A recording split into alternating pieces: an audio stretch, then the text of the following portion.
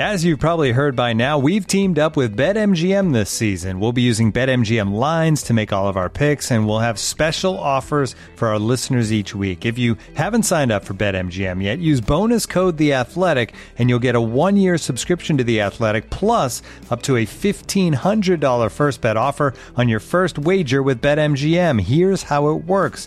Download the BetMGM app and sign up using bonus code The Athletic. Make your first deposit of at least $10. Place your first bet on any game and claim your voucher for a 1-year subscription to The Athletic.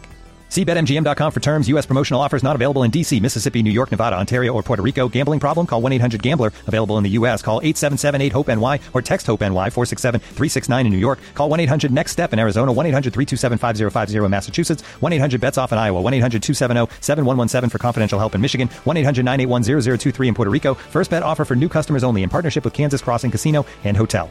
Don't forget, if you haven't signed up for BetMGM yet, use bonus code The Athletic, and you'll get a 1-year subscription to The Athletic, plus up to a $1,500 first bet offer on your first wager.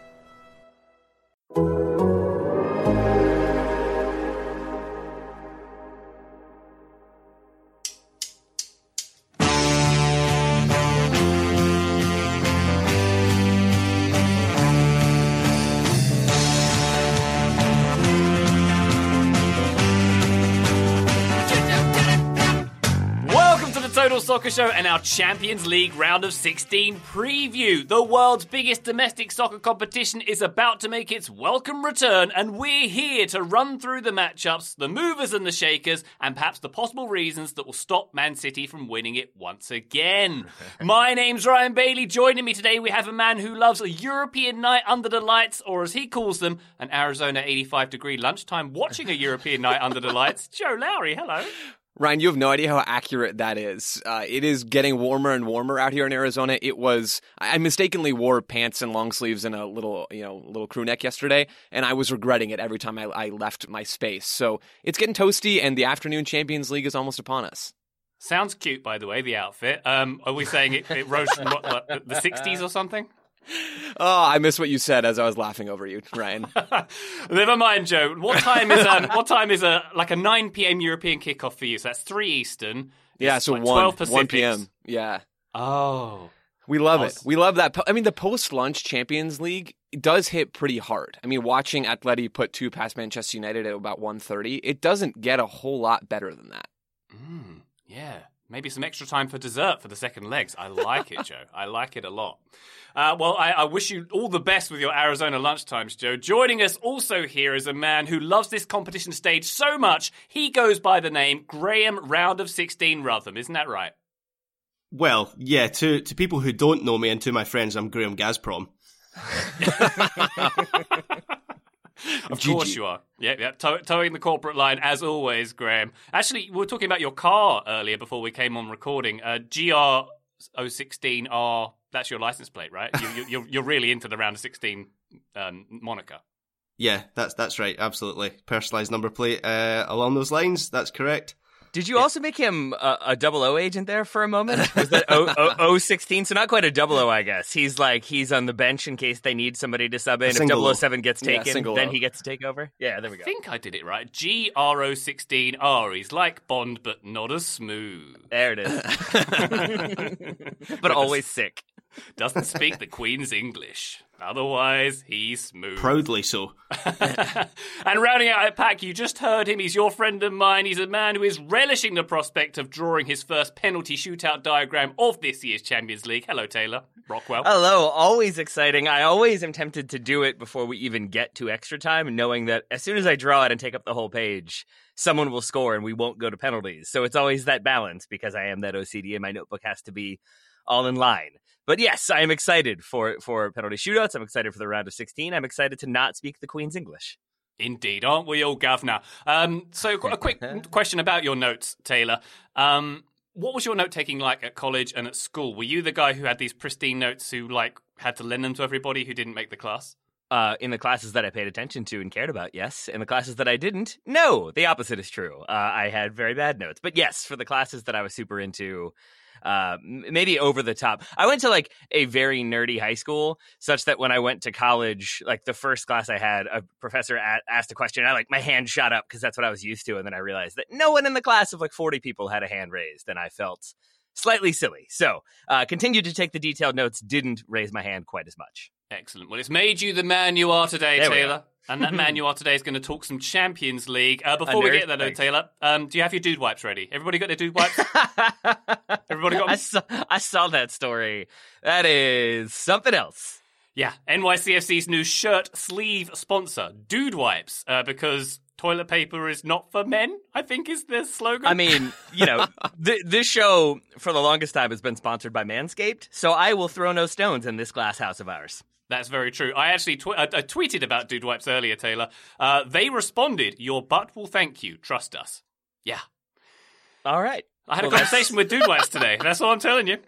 It's an eventful life you live, Ryan Bailey. It's an eventful life you live. It is. Life's rich tapestry today involved me having a conversation with a butt wipe company, Taylor. That's how enriched I am. I mean, cross that off the bucket list, my friend. You are doing things. Of all the ways that the beginning of this show could have gone, I never would have predicted this. Great work, everyone. I would have. Yeah. Well, we segue very smoothly from butt wipes to PSG versus Real Madrid, one of the first games we're going to be talking about here. The Champions League, as I mentioned, returns. It's returning next week, Tuesday and Wednesday, as we record, the 15th and 16th of February.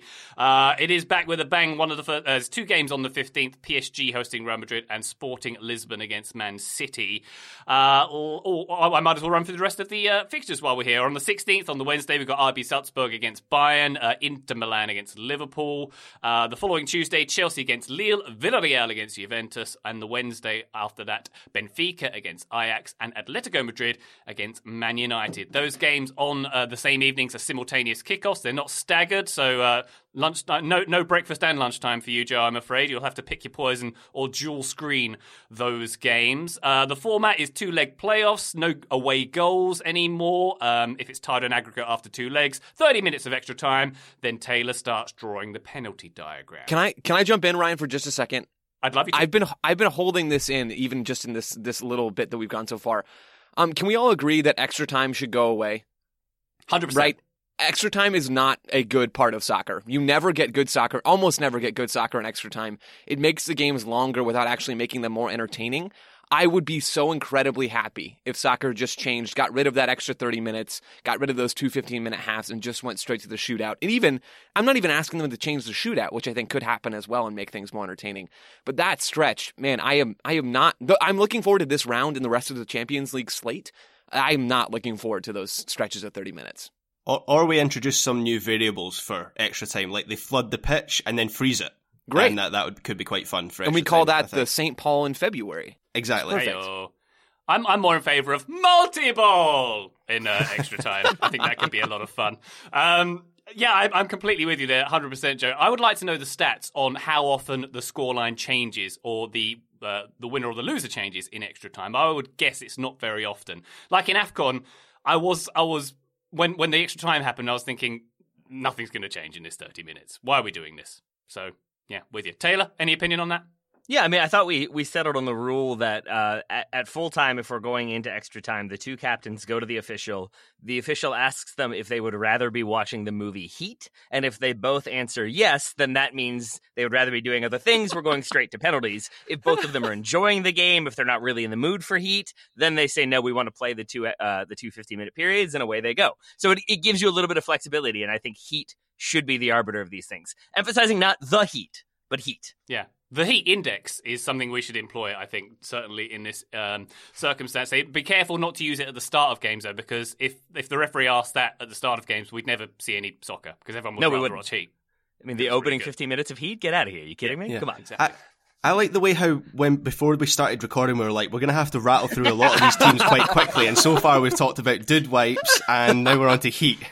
I run a tight ship, Graham. We've got 16 teams to talk about, 8 fixtures. Thank you very much for the reminder for putting us back on track. Paris Saint-Germain against Real Madrid, perhaps the biggest blockbuster of this round. It is the 10th meeting between these two sides in European competition. They last met in 2019-20 at the group stage. PSG won the last fixture between them 3-0 at home, and it was a 2-2 in Madrid. Madrid knocked PSG out at this stage in 2018, lest we forget. I've got an exclusive here, guys, from ABC Deportes on Twitter. They wrote, in PSG's dressing room, they're convinced they will win against Real Madrid. When the Champions League draw put them versus Real, we will blow them up, was the most heard phrase. 6 days before that game, the feeling is the same. So the headline there is, team confident they will win game. Yeah, oh my gosh. Yeah. We will blow them up sounds a bit extreme, but yeah, I mean, otherwise. Yeah, if you'd like further detail on PSG, I'm here for you as well. They've got a 13-point lead in Ligue 1 at the moment. They're only one league defeat this season. They beat Lille, who are also in this competition, 5-1 at the weekend. They're hosting Rennes this weekend before they go into Champions League. In the group stage, you remember they were drawn with Man City and RB Leipzig. They beat Man City 2-0 at home, but they lost to Man City away. They suffered away draws at Leipzig and Club Brugge as well. So not the best of group stage for Paris Saint-Germain. They are the 5th favourite to win this thing, according to the bookies. They're behind Man City, Bayern, Liverpool and Chelsea in that respect. They, as I say, they did beat Real Madrid last time they met, but they do have a concerning injury list. Ander Herrera, Mauro Icardi, Sergio Ramos, currently not fit to face his former team, Gigi Wijnaldum, and a fella called Neymar. Apparently Neymar and Ramos are fighting to get back fit for this one. We shall see. I think we're all reasonably familiar with PSG and what they do under Maurizio Pochettino, but they tend to play a 4-3-3. I'm thinking we'll see Mbappe, Di Maria and Messi in the front line here. Danilo and Verratti probably in the middle with Paredes. I'm thinking if he's fit, he's a question as well, apparently. Marquinhos and Kimpembe, centre-backs. Hakimi and Nuno Mendes as fullbacks, and, PSG doing PSG things. Messi, Taylor Rockwell, only 2 goals in 13 league starts this season. Will be interesting if he turns it up against Real Madrid. I mean, he has previous of doing just that against Real Madrid. Ryan, one question for you about PSG before I get to talking Real Madrid.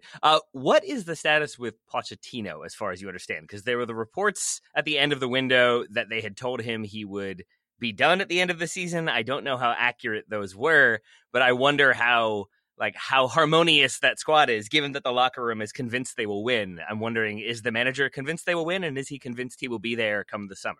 It's a very good question, Taylor. I'll ask you a question in return. Does PSG strike you as an organisation which has harmony in it in any respect, and has it in the last few years?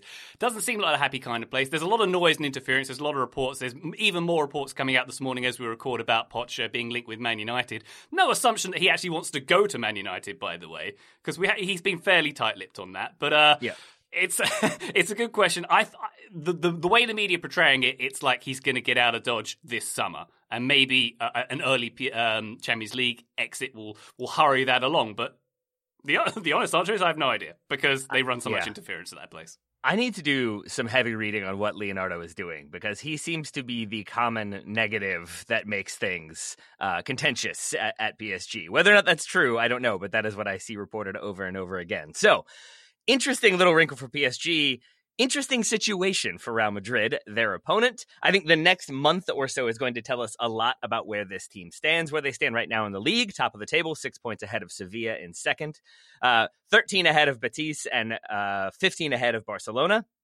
So they've got a pretty good gap over their historical rivals, and then a 6-point gap over their closest opposition in the league. But there's a slight downturn to Madrid's season so far. Following their win over Atletico Madrid in December, they were overperforming massively by, I think, about 0.6 expected goals per game. So they are exceeding the goals that they should be scoring, basically. That dropped to about half of that. It's 0.26 after their 1-0 win over Granada. They needed extra time to get past Elche in the Copa del Rey. They drew with them at home in the following game. They lost to Bilbao in the Copa del Rey. So there's been some concern about the lack of production, the downturn in scoring, and maybe are they returning to their normal form, and will that normal form be enough to get them through? A big explanation for why there's been that downturn would be that Benzema and Vini Jr. aren't performing as well as they had been. Benzema especially, picking up an injury prior to the international break, has not been playing, is a big question mark as to whether or not he will be ready to go against PSG. My assumption is that he will be, but they did this sort of same thing last season. They lost in the Copa del Rey to a third-tier team.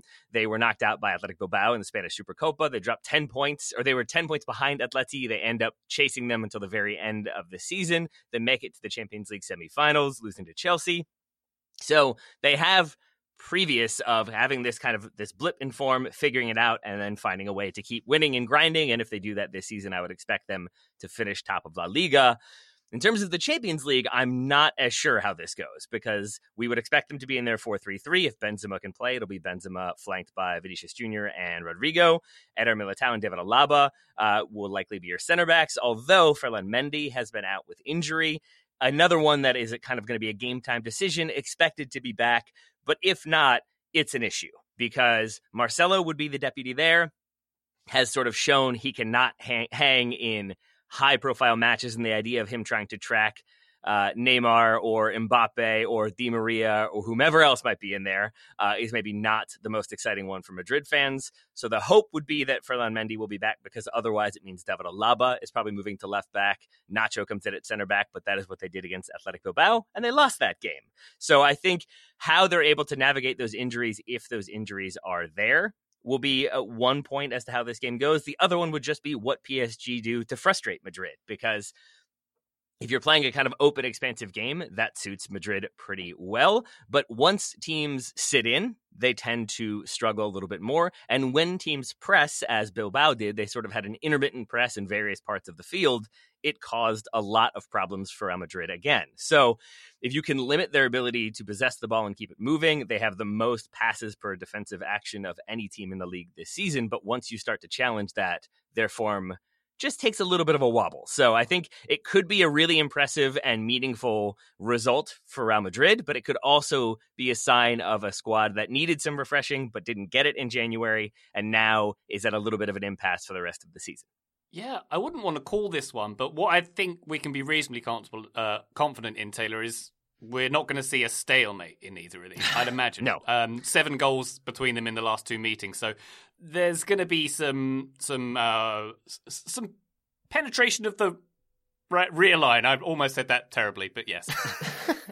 And still kind of did. But yes, I think short of one team bunkering, I think we're going to get an expansive game. I would expect a lot of fouls and yellow cards when there's the professional fouling happening. I do really hope, even though he likely won't be, I wish Sergio Ramos were in there, because who knows what kind of chaos that would create. But my guess would be that this would be an expansive, pretty open game, but that PSG will have probably more of a pressing game plan to frustrate Madrid. And I think the first leg might be a more interesting, combative, tense game than the second leg.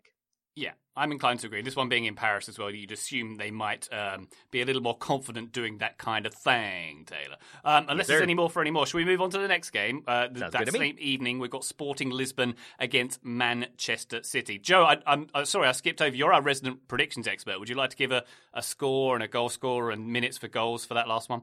Oh, Ryan, I forgot about this lovely dance we get to do together. I do think this is going to be a track meet. I just said it. I think it's going to be end to end. It's a little bit different because it's 2-legged, and so it's harder to predict some of these things.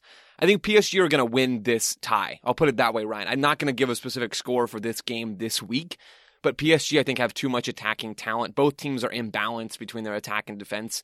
But PSG's attack, quality-wise, is just better, despite how good Benzema and Vinicius have been. So PSG are going to win this one, in my view. I predict there will be penetration in the rear line, is my prediction, as Ryan Bailey succinctly put it.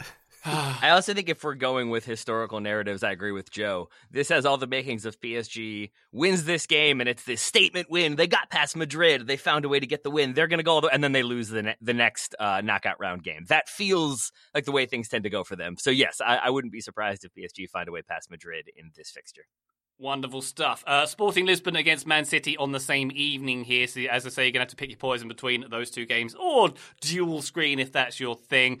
A little bit about Sporting Club de Portugal in Lisbon. This is only their second time in the knockout stages, the first time in 13 years as well. They had 3 wins and 3 losses in the group stage. They finished second behind Ajax in their group. Most notably, they beat Borussia Dortmund 3-1 at home, a game that effectively sent the Germans to the Europa League. They are the reigning Portuguese champions, but they're currently second in the Portuguese top flight, 6 points behind Porto. Guess who they're playing on Friday night? Porto! The Portuguese Clásico coming up as a nice warm-up for this Champions League tie as well. So a couple of difficult fixtures for Sporting on the docket. They're coached by 37-year-old Ruben Amorim, who is a former Portugal national team midfielder. He also, Taylor, has been linked to the Man United job. One of many. Life's rich tapestry once again. He joined Sporting as manager in March 2020. Wonderful time to pick up a job. Said he is said to have brought the team back its identity. Tactically, his identity loves a 3-4-3, does this guy. His sides press, they're capable of parking the bus when they need to, sit in a low block when they need to, and they're pretty quick on the break. Now, to me, Taylor, that sounds like the kind of team Man City doesn't like to play. Someone who can sit back and counter and surprise them. So, you know how, was it Lyon? Was it the French team, Lyon, who kept beating them in Europe? Yeah. I think... Yeah, so maybe I'm getting those vibes. A similar setup here, or a potential setup from Sporting Lisbon here. In terms of players, they've got Paulinho as their number 9 up front, who's got 11 goals from 17 games this season. Nuno Mendes, a fullback, aforementioned, left to join PSG. They've got another Nuno Santos, who plays wide left in that 3-4-3. He will probably feature here because the notable absence in this game, the likely absence, I should say, of one of their biggest goal threats, Pedro Gonçalves, their left midfielder, who is likely to miss the aforementioned Porto game this weekend. He might not be fit for this one either, so he'll be a big loss for Sporting Lisbon. Taylor Rockwell. Yeah, and I would love to share your optimism about Sporting making this a competition. I have a feeling Man City will do Man City things in this game because that's what they have been doing of late. They have not lost a game since, I believe, mid-December, and that was away to RB Leipzig when they already had the group locked up and, say, Zach Steffen started in goal. Since that loss, they've played 11, they've won 10, they've scored 33, they've conceded 7. So they're scoring goals, they're doing just fine. Where they do tend to get tripped up is against specifically Southampton, but clubs that do what Southampton did pretty successfully. Southampton earning 2 draws against Man City this season, and their effective game plan was to put 2 forwards up top to cut off passes into Rodri. They had high pressure, high energy from their midfield to also limit those passes and to limit probing balls into the midfield, so you're kind of trying to force City out wide. And then essentially having a high line, an aggressive line to make Manchester City as uncomfortable as you can make them. And with Pep still tinkering every game, there's always that possibility that he'll maybe gamble a little bit too much or take it too far. This doesn't feel like that game, in my opinion. That tends to be a thing where I think he overthinks a problem player, like, say, a Kylian Mbappe, and trying to figure out, what do I do to limit this one player? Sometimes that can take him down a negative rabbit hole. I don't see that happening here. I see Man City continuing to do what they've been doing, and a big thing they've been doing is just dominating. John Mueller for The Athletic had a great graphic about who controls what territory, possession by zone in the Premier League this season. Man City far and away dominating possession more than any other club. Liverpool coming close, but the major difference there being that Man City also dominate possession in zone 14, like that area at the top of the box where the D would be. And Man City against Sporting, I envision them having a lot of the ball and being pretty comfortable in where they're possessing it and how they're moving it. I think even if it is a defensive effort from Sporting, I think Man City eventually find their way through at least once, maybe a couple times, and I do think Man City make it out of this one unscathed. Yeah, likely so. It does feel like Sporting will be playing the role of the away team, despite being the home team in this one. Yeah. That said, Man City, their record in Portugal, they've won just one of their 6 matches in European competition that were hosted in Portugal, including last year's Champions League final. Ooh. There we go. How much stock do you all put into past results, either against a club or again, or like in a country like that, Ryan? Like, do you think there is something to be said for like you can get a little bit nervous about said opponents, or does it not really matter that much? Particularly when it's the same set of players going back to a particular place. I think I put a lot of stock in patterns of scores and patterns of head-to-heads. I think it's really important, particularly as someone who likes to lose a lot of money betting on Man United to win the Premier League.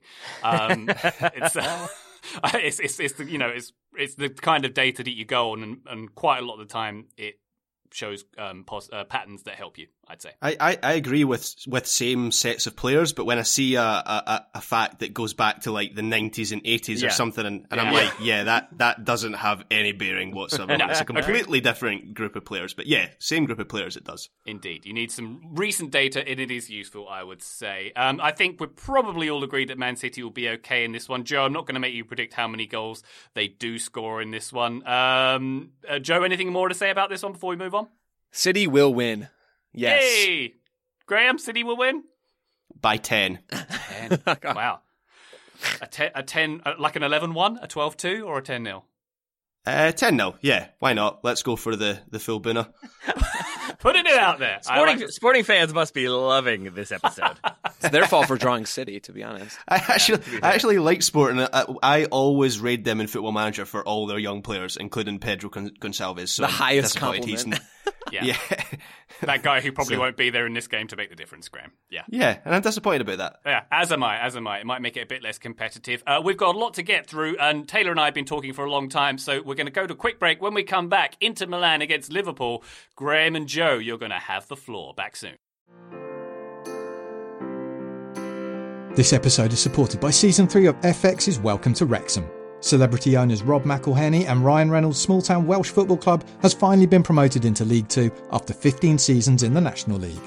Dedicated staff and supporters celebrate the city's return to glory while bracing for the newfound challenges that come with being in a higher division.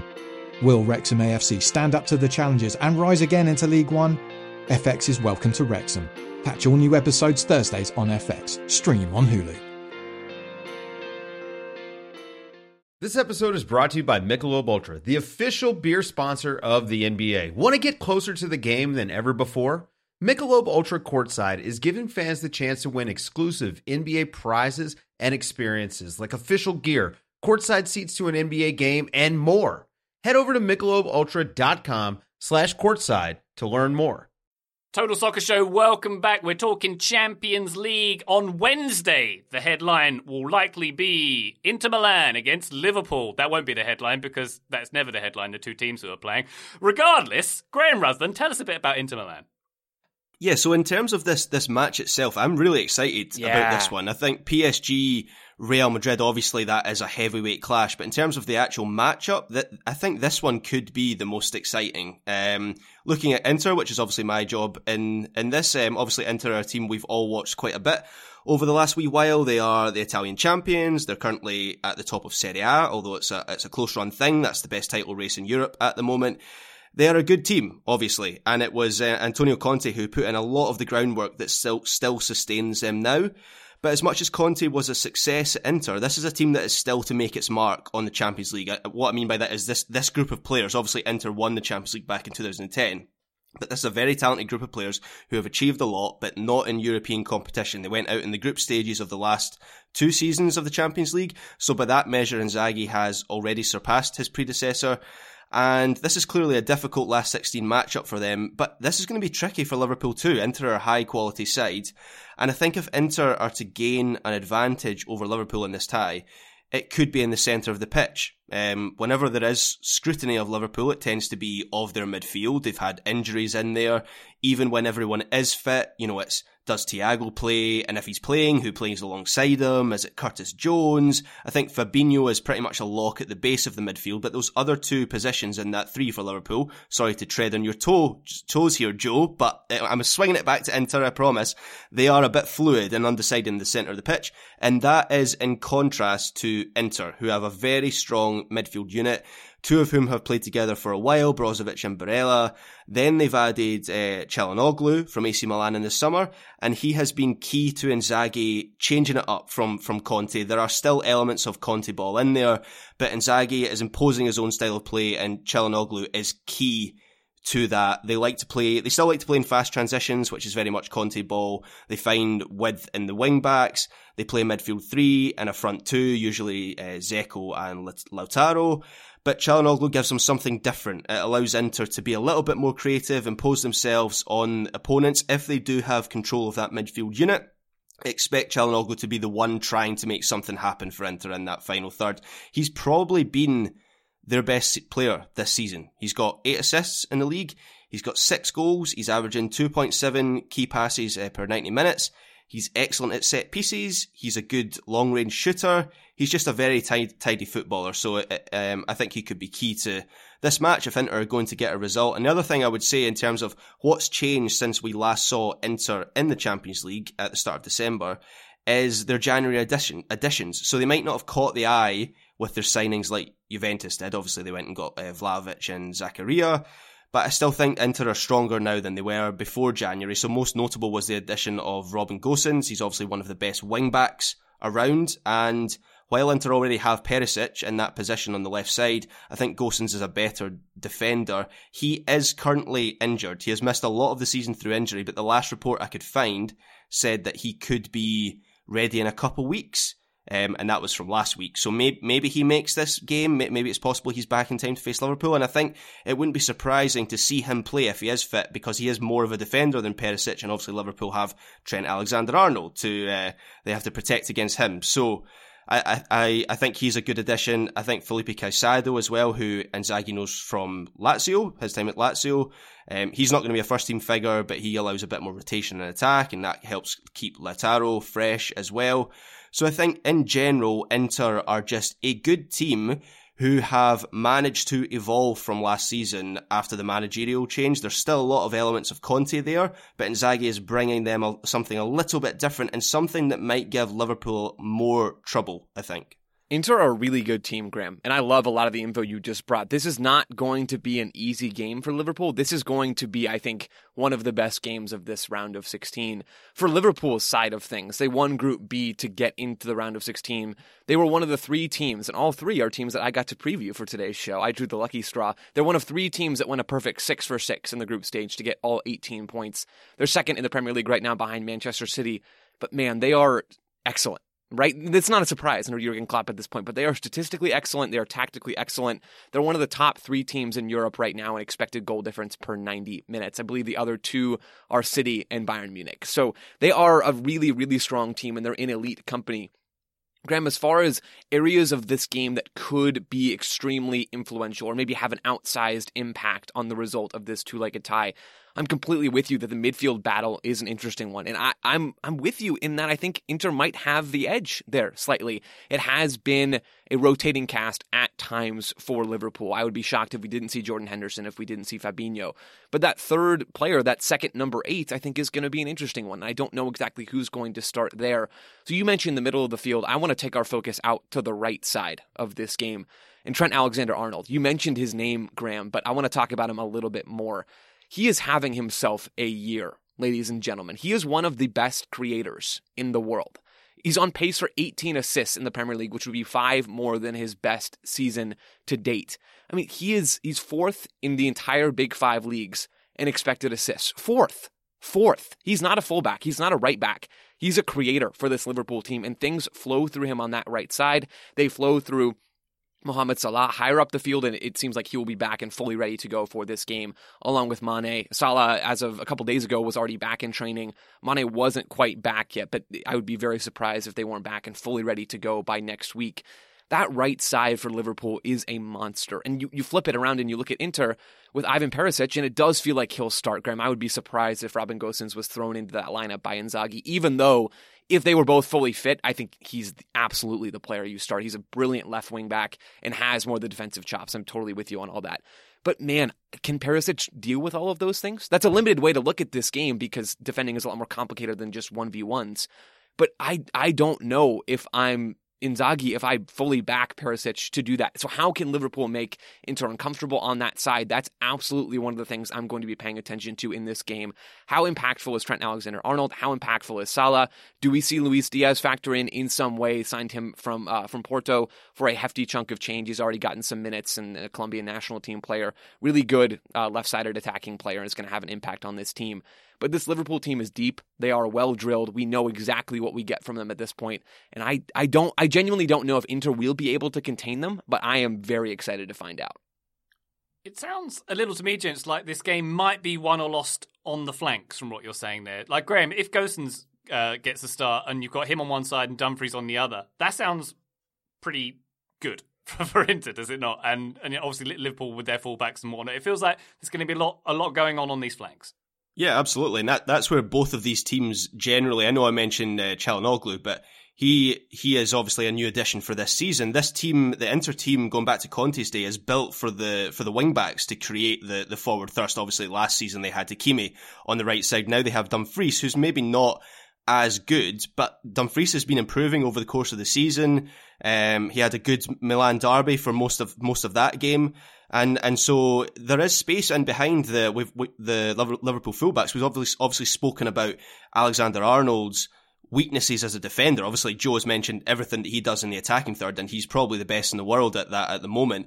But there is space in behind him, and equally Andy Robertson. I think he's maybe slightly better defensively than Alexander-Arnold, but he leaves a lot of space to be exploited as well. So I think you're absolutely right. That could be where a lot of damage is done by both teams. Yeah. Liverpool already won at the San Siro this season, 2-1 against Milan on the last day of the group stage, which sent the Rossoneri to the shops in Group A. Joe, prediction time. What are we going to say? Liverpool win? Ryan, I'm feeling good this year so far about my predictions. I feel good about PSG. I feel good about City. I am backing Liverpool in this one, but I think it's going to be a lot more challenging than maybe a number of folks out there might think. Indeed. A fascinating matchup there, and also a fascinating matchup taking place at the same time. We've got RB Salzburg, Brendan Aaronson's RB Salzburg, taking on Bayern Munich as well on Wednesday. That's right, Joseph. Graham, tell us a bit about the Austrians. They did meet in last season's competition. Bayern won both those games convincingly. Are they going to just do that again? I think they might. But that doesn't mean that Red Bull Salzburg are not a good team. I very much pulled the hipster straw here with Salzburg. They're very interesting in terms of they've got a lot of good young players. They play good, exciting football, so they are an attractive team to watch. But unfortunately, I do think they're going to come up against a Bayern Munich team who just kind of do everything they do a little bit better, or actually a big bit better, I think. But in terms of what has changed with Salzburg since they played in the Champions League, not a great deal, because they haven't played a league match since December 11th when the Austrian Bundesliga takes its winter break, and that break doesn't end until tomorrow evening. So that is quite a large period of time to take off. That should mean they're pretty fresh for this game. Of course, the downside of that is they haven't had a lot of match practice recently. They have played a few friendlies over that time. I'd imagine the idea of that is to stay match sharp with the sole purpose of being ready for this game. They won an Austrian Cup match against Lask at the weekend there. That was their first competitive game back after that break. So, they could be coming into this match against Bayern fairly cold. For anyone who's forgotten what has already happened in this season's Champions League, Salzburg qualified for the last 16 from with a very impressive 1-0 win over Sevilla on the final match day of the group stage. They finished second in the group that very much looked like a Europa League group, with Lille going through as the group winners, Sevilla surprisingly crashing out. They didn't finish in the top two. And in the Austrian Bundesliga, Salzburg are the dominant force. They are 14 points clear at the top, having lost just one game in 18. So this is a team that is used to winning. You could say that they are the kind of the Austrian Bayern Munich, I guess. And I think they are, as I say, a very interesting team to watch. They've often used a 4-3-1-2 system. The back four has mainly consisted of Christensen, Onguene, Vobler and Ulmer, with Coln in goals. Midfield of Kamara as a single pivot, with Sievald to the left, Sucic to the right, and a certain Mr. Brendan Aronson in the number 10 role. And he is very important to this Salzburg team. A lot flows through him. He brings a lot of creativity. And then you have a front two of Okafor and Adeyemi, who is a very highly rated German striker. I think Bayern Munich might be seeing a lot more of Adeyemi after this match. If the transfer speculation is to be believed, it's pretty much an open secret that if Erling Haaland leaves Dortmund this summer, which we all know is a strong possibility with that release clause, Dortmund are going to take some of that money, they're going to go back to the well at Salzburg, and they're going to lift out Adeyemi. And he has impressed in the Austrian Bundesliga, in the Champions League as well. And when you watch him, what stands out that he gets is that he gets into some excellent attacking positions inside the box. Obviously, he's maybe not at the level Haaland was when he was at Salzburg, but he has ability. He can play in both wings. He can play up front. He's very quick. He's got good acceleration. He's good on the ball. He's good in build-up play, which he needs to be in this Salzburg team. He's a good dribbler, and he can finish as well. And a lot of what Salzburg do is about trying to get that front two, including Adeyemi, in behind the defence. Bayern do like to play with a high line, so maybe there's some scope there for him to cause some trouble, but I would be surprised if the outcome of this tie is anything but a pretty convincing Bayern Munich win. Graham, if you're Leeds United watching this game, are you rooting for Brendan Aronson to do really well or not well? Because really well is like good for you, but it also means maybe a few more people are throwing in some bids. Really poorly means fewer people throwing in bids, but also maybe it justifies the move a little bit less. I think we're all very concerned about how Leeds United is approaching this. But yeah, what do you think? If you're Leeds, do you want him doing good or bad? That's a difficult question, and I think it's one that Scottish clubs always end up with. You know, a player, if they sign a player and they do really well, it's like, this player's really good. Oh, maybe don't do so well, because all of a sudden the Premier League club is coming in with 20 million and they're gone after 6 months. So yeah, I can see the dilemma there. I think Leeds United are going to go back for Aronson no matter what happens, even if Salzburg go and win this thing and he is the player of the tournament. I think Leeds United have done their homework enough at this stage. They're going back with an offer in the summer. But you're right. A couple good performances in this tie against a high caliber side like Bayern, and his stock will rise a little bit, and that price might get pushed up a little bit as well.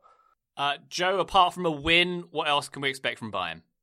I mentioned that I had the three teams who went 6 for 6 in the group stage. Bayern Munich is one of those three. Liverpool, Bayern Munich, and we'll get to the third one in just a little bit. They finished on top of Group E, plus 19 goal difference. Plus 19, which was the best in the group stage. They're top of the Bundesliga. We know that right now. They're sailing towards their 10th straight title, which doesn't even feel strange at this point with Bayern Munich. That's how dominant they've been.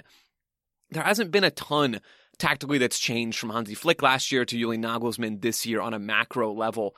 But Nagelsmann has somehow turned this team into an even more dangerous side. They're creating more chances and scoring more goals this year than last year on a game-by-game basis. They're a little more possession dominant, slightly fewer crosses. But, I mean, dominant is the perfect way to describe this team. They're a dominant team in the Bundesliga and in Europe, and they're a favorite to win this whole darn thing. They have the best expected goal difference in Europe's top 5 leagues right now. They create more chances than any team in the top 5 leagues, more than City, more than PSG. And they press more than almost any team in the top 5 leagues. I think it's Frankfurt that might be just ahead of them. I can't remember at this point, but they get out and they run. They'll use a ton of the ball. They'll use a number of different shapes. The wrinkle right now that I think Nagelsmann is still trying to come to grips with is how this team plays without Alphonso Davies. He has been their star left back, driving forward, providing width on that right side. Without Davies, who's dealing with myocarditis right now after a positive COVID-19 spell, Nagelsmann's tried a couple different things. He's tried Marcel Sabitzer in that left back spot, and he's tried shifting to a back three, which is something we all saw over the weekend, right, against RB Leipzig. A back three with Kingsley Coman and Serge Gnabry as the two wing backs, quote unquote. Backs is a bit generous in that particular instance, but they'll go really vertical in specific moments with Gnabry, with Coman, with Sané.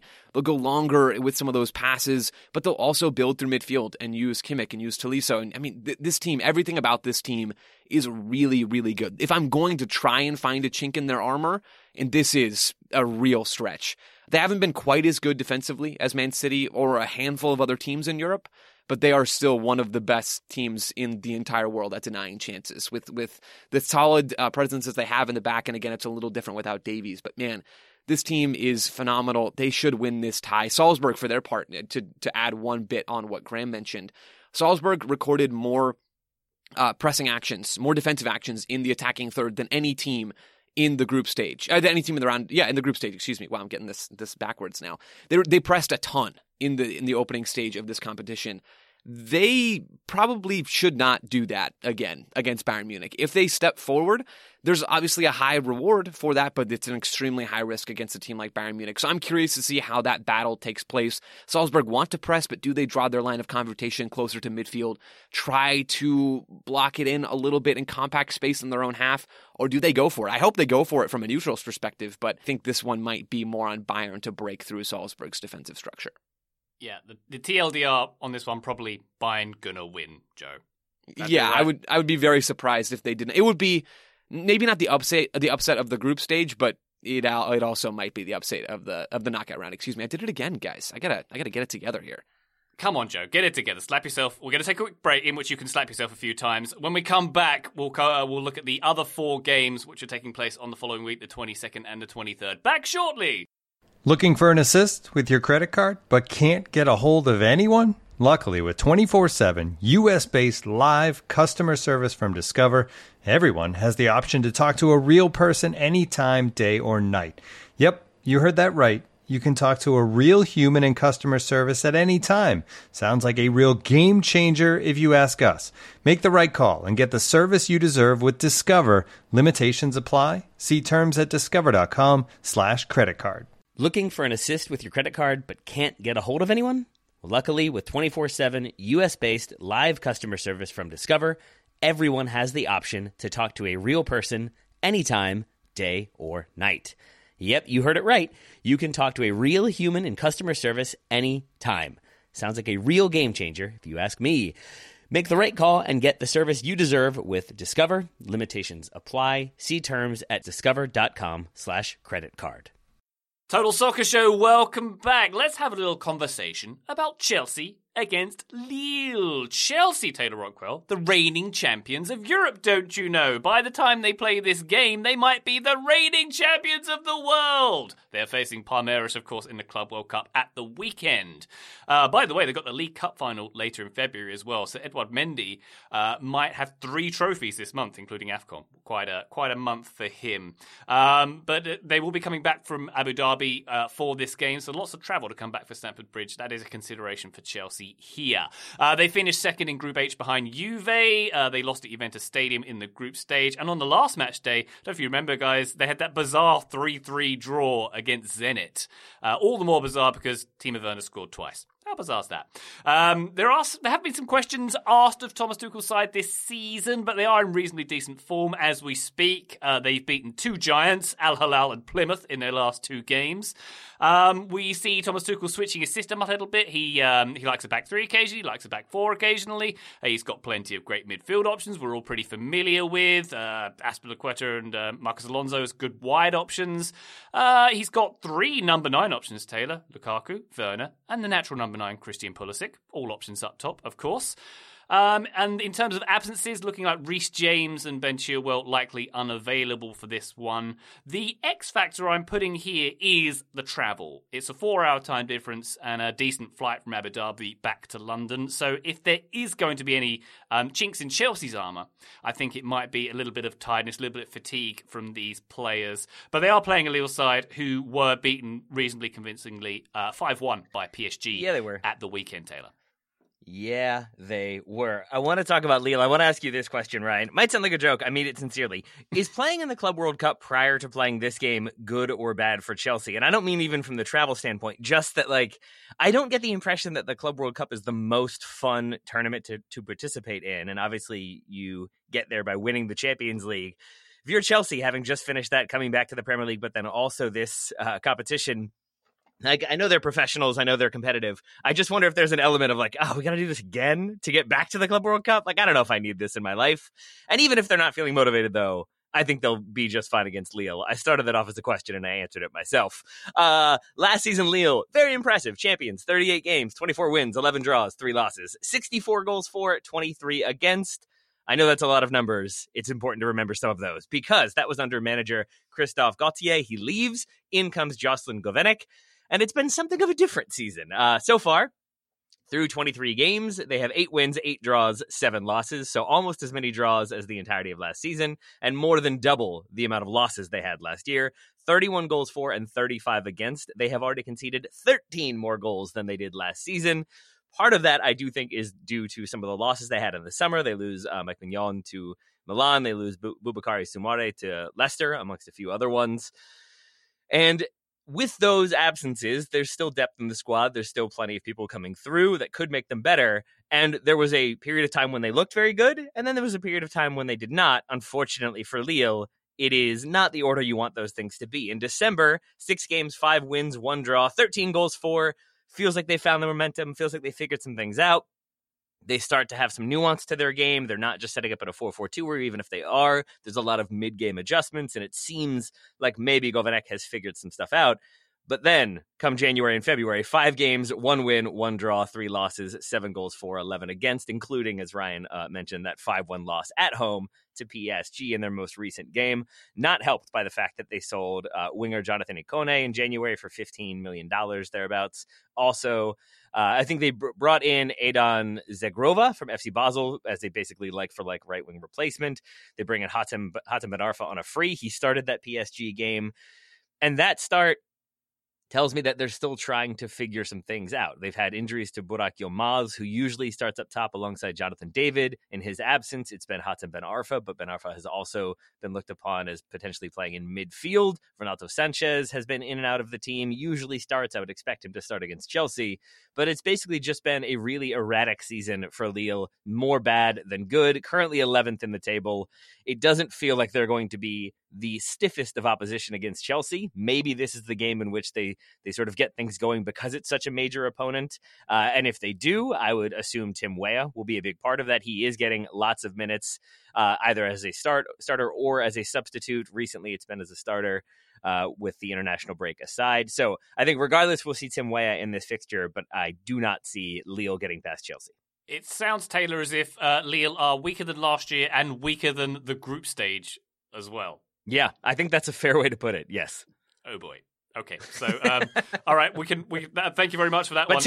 Tim Weah versus Pulisic. There we go. That's what it's going to be all about. There is some interest there, so you can choose, listener, to watch that one, or you can choose to watch Villarreal versus Juve, which is on the same evening, February 22nd. Little note on Villarreal, who we know finished second in Group F behind Manchester United. They were beaten twice by Man United in the group stage, the ultimate indignity.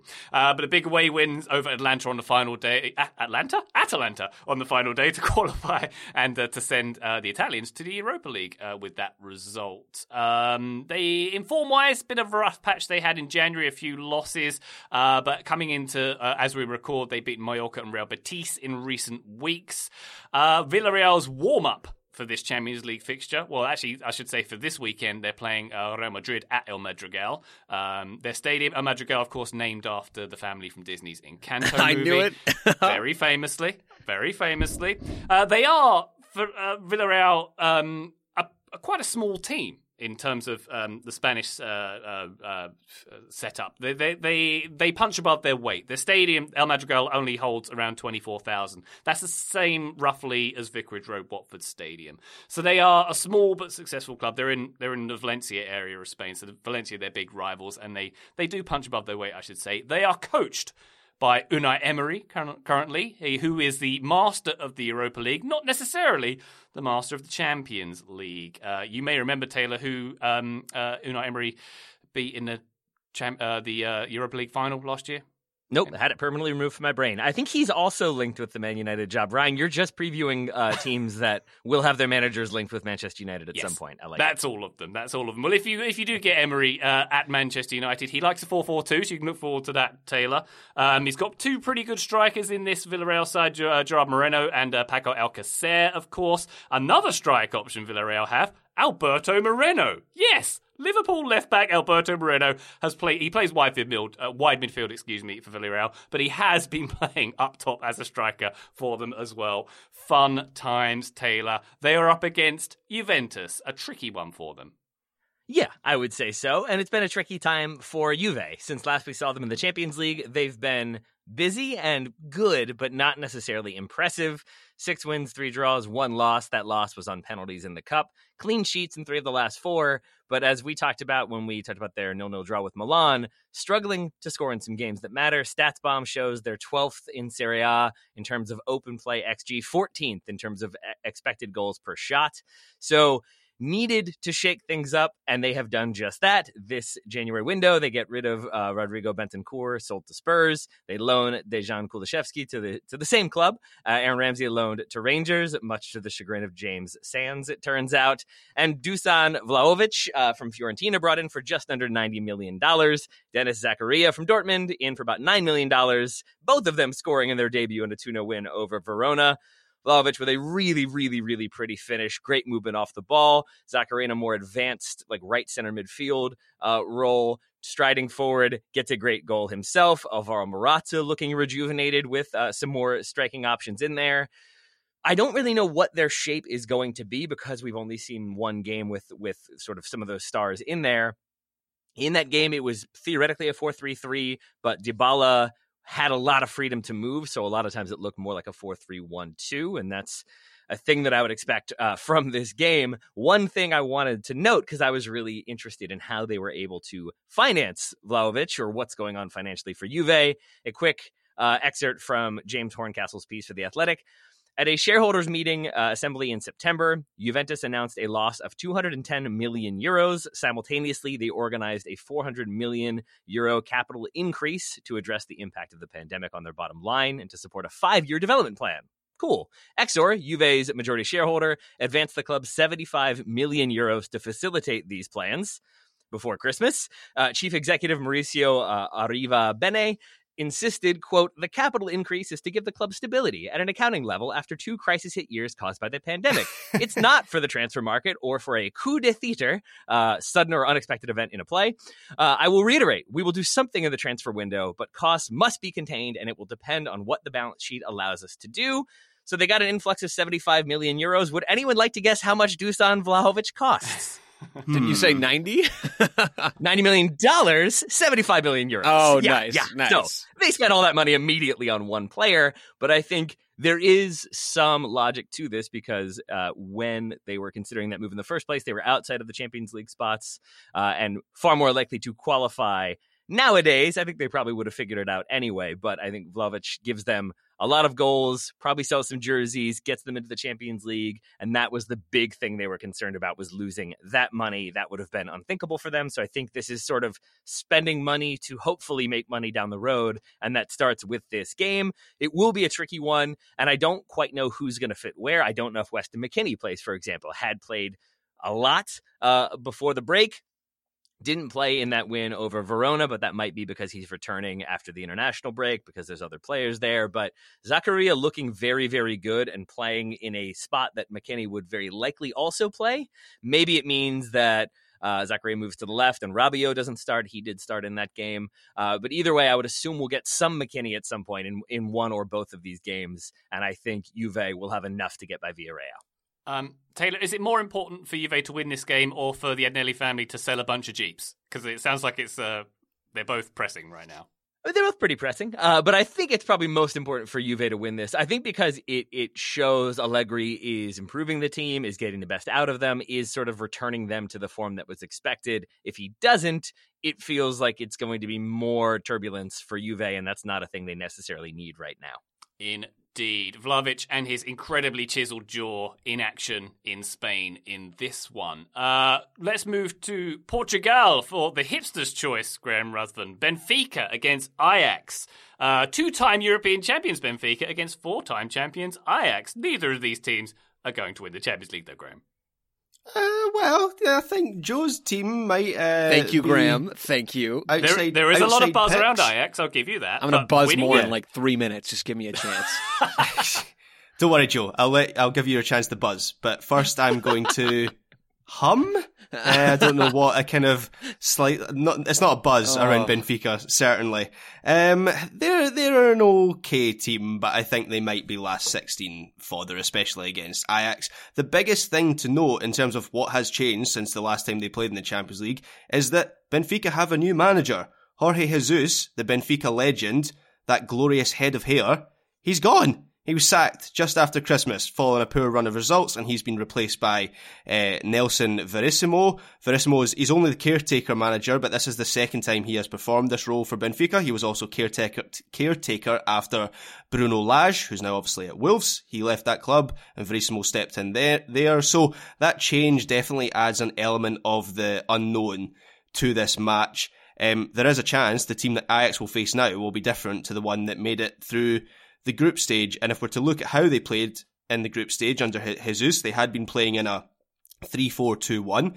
That has changed with the change in manager, so now Benfica seem to be using, and it is a small sample size, because as I say, Jesus was only fired in that space between Christmas and New Year, so not had a huge amount of matches, but they have been using a 4-4-2, and from what I can tell, the logic here is twofold: to tuck in the wing backs, because that was creating a lot of space for opponents to exploit in the channels, and also to get support up to Darwin Núñez, who I'm going to speak a little bit about in about 30 seconds, I would say. Whether it's Yaremchuk or Ramos, Benfica, they want to get players around Núñez, and so it'll be interesting to see if Verissimo sticks with that shape against Ajax, who are a team who obviously can flood the middle of the pitch and dominate the game. Having two up front might leave them a little bit lightweight in the centre, so maybe he draws someone back for an extra body in midfield. I don't know. Or they could go all out, play two up front, look to get the ball to Núñez, and lose 4-0 in this game, which would seem a likely outcome to me. Darwin Núñez, I have to mention him in depth.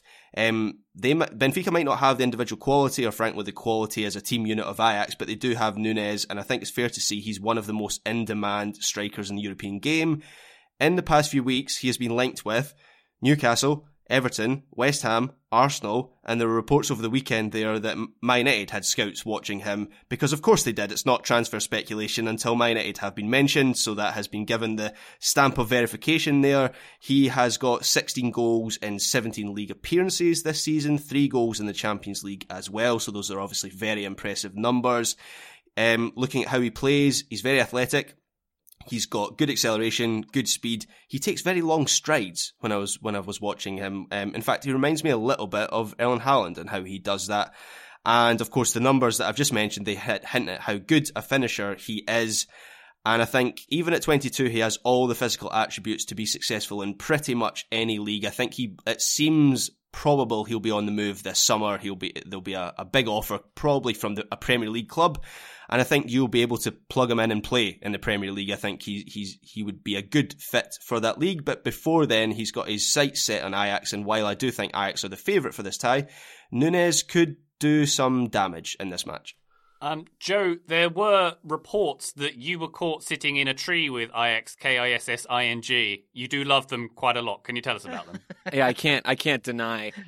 It's been, Ajax right now are a phenomenal team, and I'll talk about that in just a second. It's been a chaotic week for Ajax as a club, with Mark Overmars leaving his position as Ajax's Director of Football Affairs. News broke that he had been sending inappropriate messages to several female colleagues over a, quote, extended period of time. It's awful, unacceptable. He has no place being a part of that club. So it's been a really weird week for Ajax in that way, and my heart goes out to all the people that were negatively affected there. Looking at Ajax on the field, they are unreal, right? I mean, I'm back with my Ajax propaganda in terms of how they actually play. They won Group C. They are the third team in the group stage that went a perfect 6-for-6. They are top of the Eredivisie right now with a 5-point lead on PSV. They have, gentlemen, a plus 59 goal difference. 59. That's a 28 goal difference, a positive 28 goal difference between Ajax with their plus 59 and Feyenoord, who have the second best goal difference in the Eredivisie, with 31. They have a 28 goal difference lead. That is insane. For reference, City has a plus 12 goal difference lead over anyone in the Premier League. The only team in Europe that is even remotely close to being as dominant as Ajax is in their respective league is Bayern Munich, who have a plus 27 goal difference lead in the Bundesliga. Ajax, again, are insane. Recently, they brought in Brian Brobby back on loan from RB Leipzig after he'd moved to Leipzig from Ajax over the summer. So they get a player they're familiar with, but he's not an every-game starter for them at the 9. Sebastian Haller is an every-game starter at the 9. The leading scorer in the Champions League so far, I might add. This is one of the best attacking teams, not just in the Netherlands, but in Europe. They had 20 goals in the group stage that put them second after those 6 games, only behind Bayern. I mentioned Haller. You have Antony on the right, this really clever left-footed winger that we all, I think, really enjoy watching. Dusan Tadic on the left, who's also left-footed. He'll drive down to the end line and put some cutbacks into the box for Haller and for Antony crashing on the weak side. They're so fluid on the ball. Nominally, typically they play out of a 4-2-3-1, but tons of rotation, asymmetrical possession play, moving a lot of numbers forward. They'll likely dominate the ball against Benfica. But really, guys, what they love to do is get out in transition. They want to run right at you. They want to move in behind, and they want to break into the box. No team passed the ball into the box as much as Ajax did in the group stage. They really try to move the ball into those spaces, and they're darn good at it, too. Lots of crosses, lots of cutbacks from the half spaces, and they'll press to create some of those transition moments. So they can be vulnerable at times defensively, and I'm interested to see, can Ajax break Benfica down? And if not, how do Benfica try to expose Ajax's defensive weaknesses? And there are some. They're a good team overall. They don't have a ton of major weaknesses, but they can leave too much space on the wings after they push numbers forward. They've only given up 5 goals in league play, so they haven't exactly been punished for it a whole lot. But I can see that happening at times should they continue to move forward in this competition. But man, I love this Ajax team. I love the makeup of the group, from Edson Alvarez to Timber in the back to the fullbacks and Daley Blind on that left side doing some interesting things. This is an incredibly fun team, and I'm probably unreasonably excited for this tie. It sounds like I was unreasonably down on them not going too far in this competition, Joe, because, it's not that long ago they did go quite deep in this competition with a different set of players, albeit. But do you feel like they've got a deep run in them? I think they can. I mean, at this point, this is the challenge of knockout soccer. Anything can happen. Like, legitimately anything can happen. Ajax could get bounced. They could really struggle to break down Benfica, and they could be out right now. But in terms of the resume, in terms of what I've seen on film, and in terms of the numbers, this Ajax team is one of the favorites to win this whole thing right now. Marvellous stuff. One more game for us to preview, gentlemen. On the Wednesday evening, on the February 23rd, you can watch that hipster special, Benfica versus Ajax, or you can watch 2 teams who are a bit rubbish right now, Atletico Madrid versus Manchester United. Graham, we've saved the best till last. Have we? I'm not sure that we have. Atletico Madrid, Manchester United, both teams are in difficult moments right now. I think this is probably the most difficult moment that Simeone has ever had as Atletico Madrid manager. There have been times in the past when things have been trending in the wrong direction, and he has managed to turn it around. Let's not forget that Atleti are still the reigning Spanish champions. They won La Liga last season. So maybe we shouldn't be too hasty to write them off entirely, but as someone who watches a lot of Atleti, something just feels a little bit different this time. If you look at their league form, they are in bad shape. They've lost 5 of their last 8 games, including 4 in a row before Christmas. That had never happened to Simeone as a Atletico Madrid manager before. That was the worst run of results in the league he'd ever had. We've spoken before on the pod about how Simeone, he has been very open about wanting to modernise Atleti, make them more expansive in terms of their style of play, take them away from that underdog spirit that has served them so well for so long. But it feels like he's tied himself in knots with this. And now Atletico Madrid, they're a team without an identity, which is something we've never really been able to say before with Simeone in charge. And when you think of Atletico Madrid under Simeone, you think of solid defensive foundations, you think of quick transition attacks, you think of mental strength, and of course, poophousery, of course, is something that you associate with Atleti. Looking at them now, I don't see any of those things. They have one of the worst defensive records in La Liga this season, conceding more than a goal a game. They have a soft centre. Look at how Ferran Torres, not exactly a giant, he was able to win a header inside the 6-yard box for Barcelona at the weekend there, as Atleti shipped 4 goals in that game.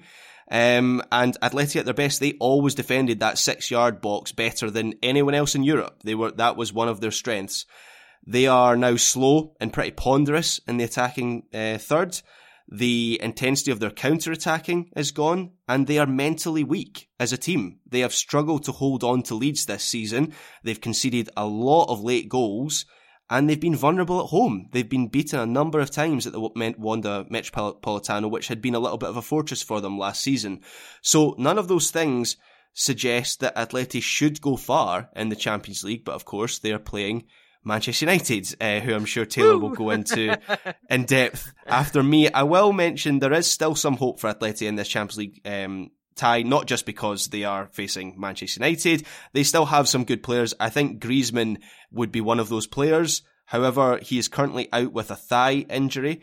While he hasn't been a resounding success since returning to Atleti, he hasn't done bad, but you wouldn't say he's back to his best as he was before he went to Barcelona. But without him, that Atleti attack is going to be very, very slow. And I think Manchester United and Maguire in particular seem to struggle with players who run in behind and run at them. And that's what Griezmann will try to do if he's fit for this game. Suarez used to do this, but he no longer has the pace or the stamina, certainly to do that for 90 minutes. And that's not really João Felix's game either. He prefers the ball into feet. He'll play in between the lines of the midfield and the attack. So I think if Griezmann is in this team, if he's fit, that's a big boost for Atleti. I also think another issue for Atleti might be at right back, where they also have injury concerns. So they signed Daniel Vaz to be the replacement for Kieran Trippier, who obviously went to Newcastle in January. But Vaz, he suffered an injury on his debut. He could be out, which means that Marcos Llorente will play there. Marcos Llorente is a brilliant player, but it's bad news for Atleti if he plays at right back. He can play there, but he's so much more effective in an attacking midfield position. People remember that game against Liverpool a couple seasons ago where he just demolished them, quite frankly, and he is that good in attacking midfield. Simeone keeps playing him at right wing back or at right back because he can play there. He's half the player when he plays in that position. So I think if Atleti can get Marcos Llorente in an attacking midfield position and they can get Griezmann on the pitch, that could change the dynamic of this tie. They could be much more adventurous and creative in that final third. If not, then this could be a bit of a slogfest, I think. I heard adventurous and creative, and we're still talking about this same game? Maybe not. It was a hypothetical situation. Joe, do you want to talk about Man United? Or Taylor, who wants to talk about those guys? I'll start. I'll start and then I'll flip it to you, Taylor. I have one thing on Atleti first. I'm a lot higher on them than you are, Graham. I'm not saying this is a perfect team, and I'm all aboard your discussion of them being ponderous with the ball. They're not an elite attacking team, and they haven't been a whole lot under Diego Simeone in the past. But defensively, they are getting incredibly unlucky right now. They are incredibly unlucky right now. They're shipping 1.32 goals per 90 minutes, like actual goals, the things that really do matter. But looking at what they should be conceding, it's only 0.18. Sorry, I butchered that number. 0.8, excuse me, expected goals per 90. So they're allowing 0.52 more goals per game than the numbers say they should. At some point, if expected goals have taught us anything, at some point that should revert to more of a sustainable figure, and the goals they're conceding should start dropping. I think there's a good chance that starts to happen in the Champions League against Manchester United. I could be completely wrong about that, and they could continue to leak goals like they did against Barcelona. But I mean, how many of those goals do you back Barca to score over and over again, right, over the weekend? It's those kinds of things that are borne out in some of the underlying numbers. For Manchester United, this is a Manchester United team right now that is not in the best of form. They lost to Middlesbrough in the FA Cup, then drew with Burnley in the league earlier this week. Not exactly inspiring recent results. Powerhouse Burnley, thank you very much. Powerhouse Burnley and Chris Wilder's rejuvenated Middlesbrough. Of course, there we go. But the thing is, I do think things have improved somewhat under Ralf Rangnick. Culturally around the club, maybe that's not happening yet. There's still a lot of high-profile news coming out of this. I mean, there's a lot going on at Manchester United, as there always is. But they've shored up some things defensively. They're starting to exhibit some control on the left side of the field. We're seeing Diego Dalot play at right back and provide some real progressive passes from that position, especially over someone like Aaron Wan-Bissaka. There's things to like about this team.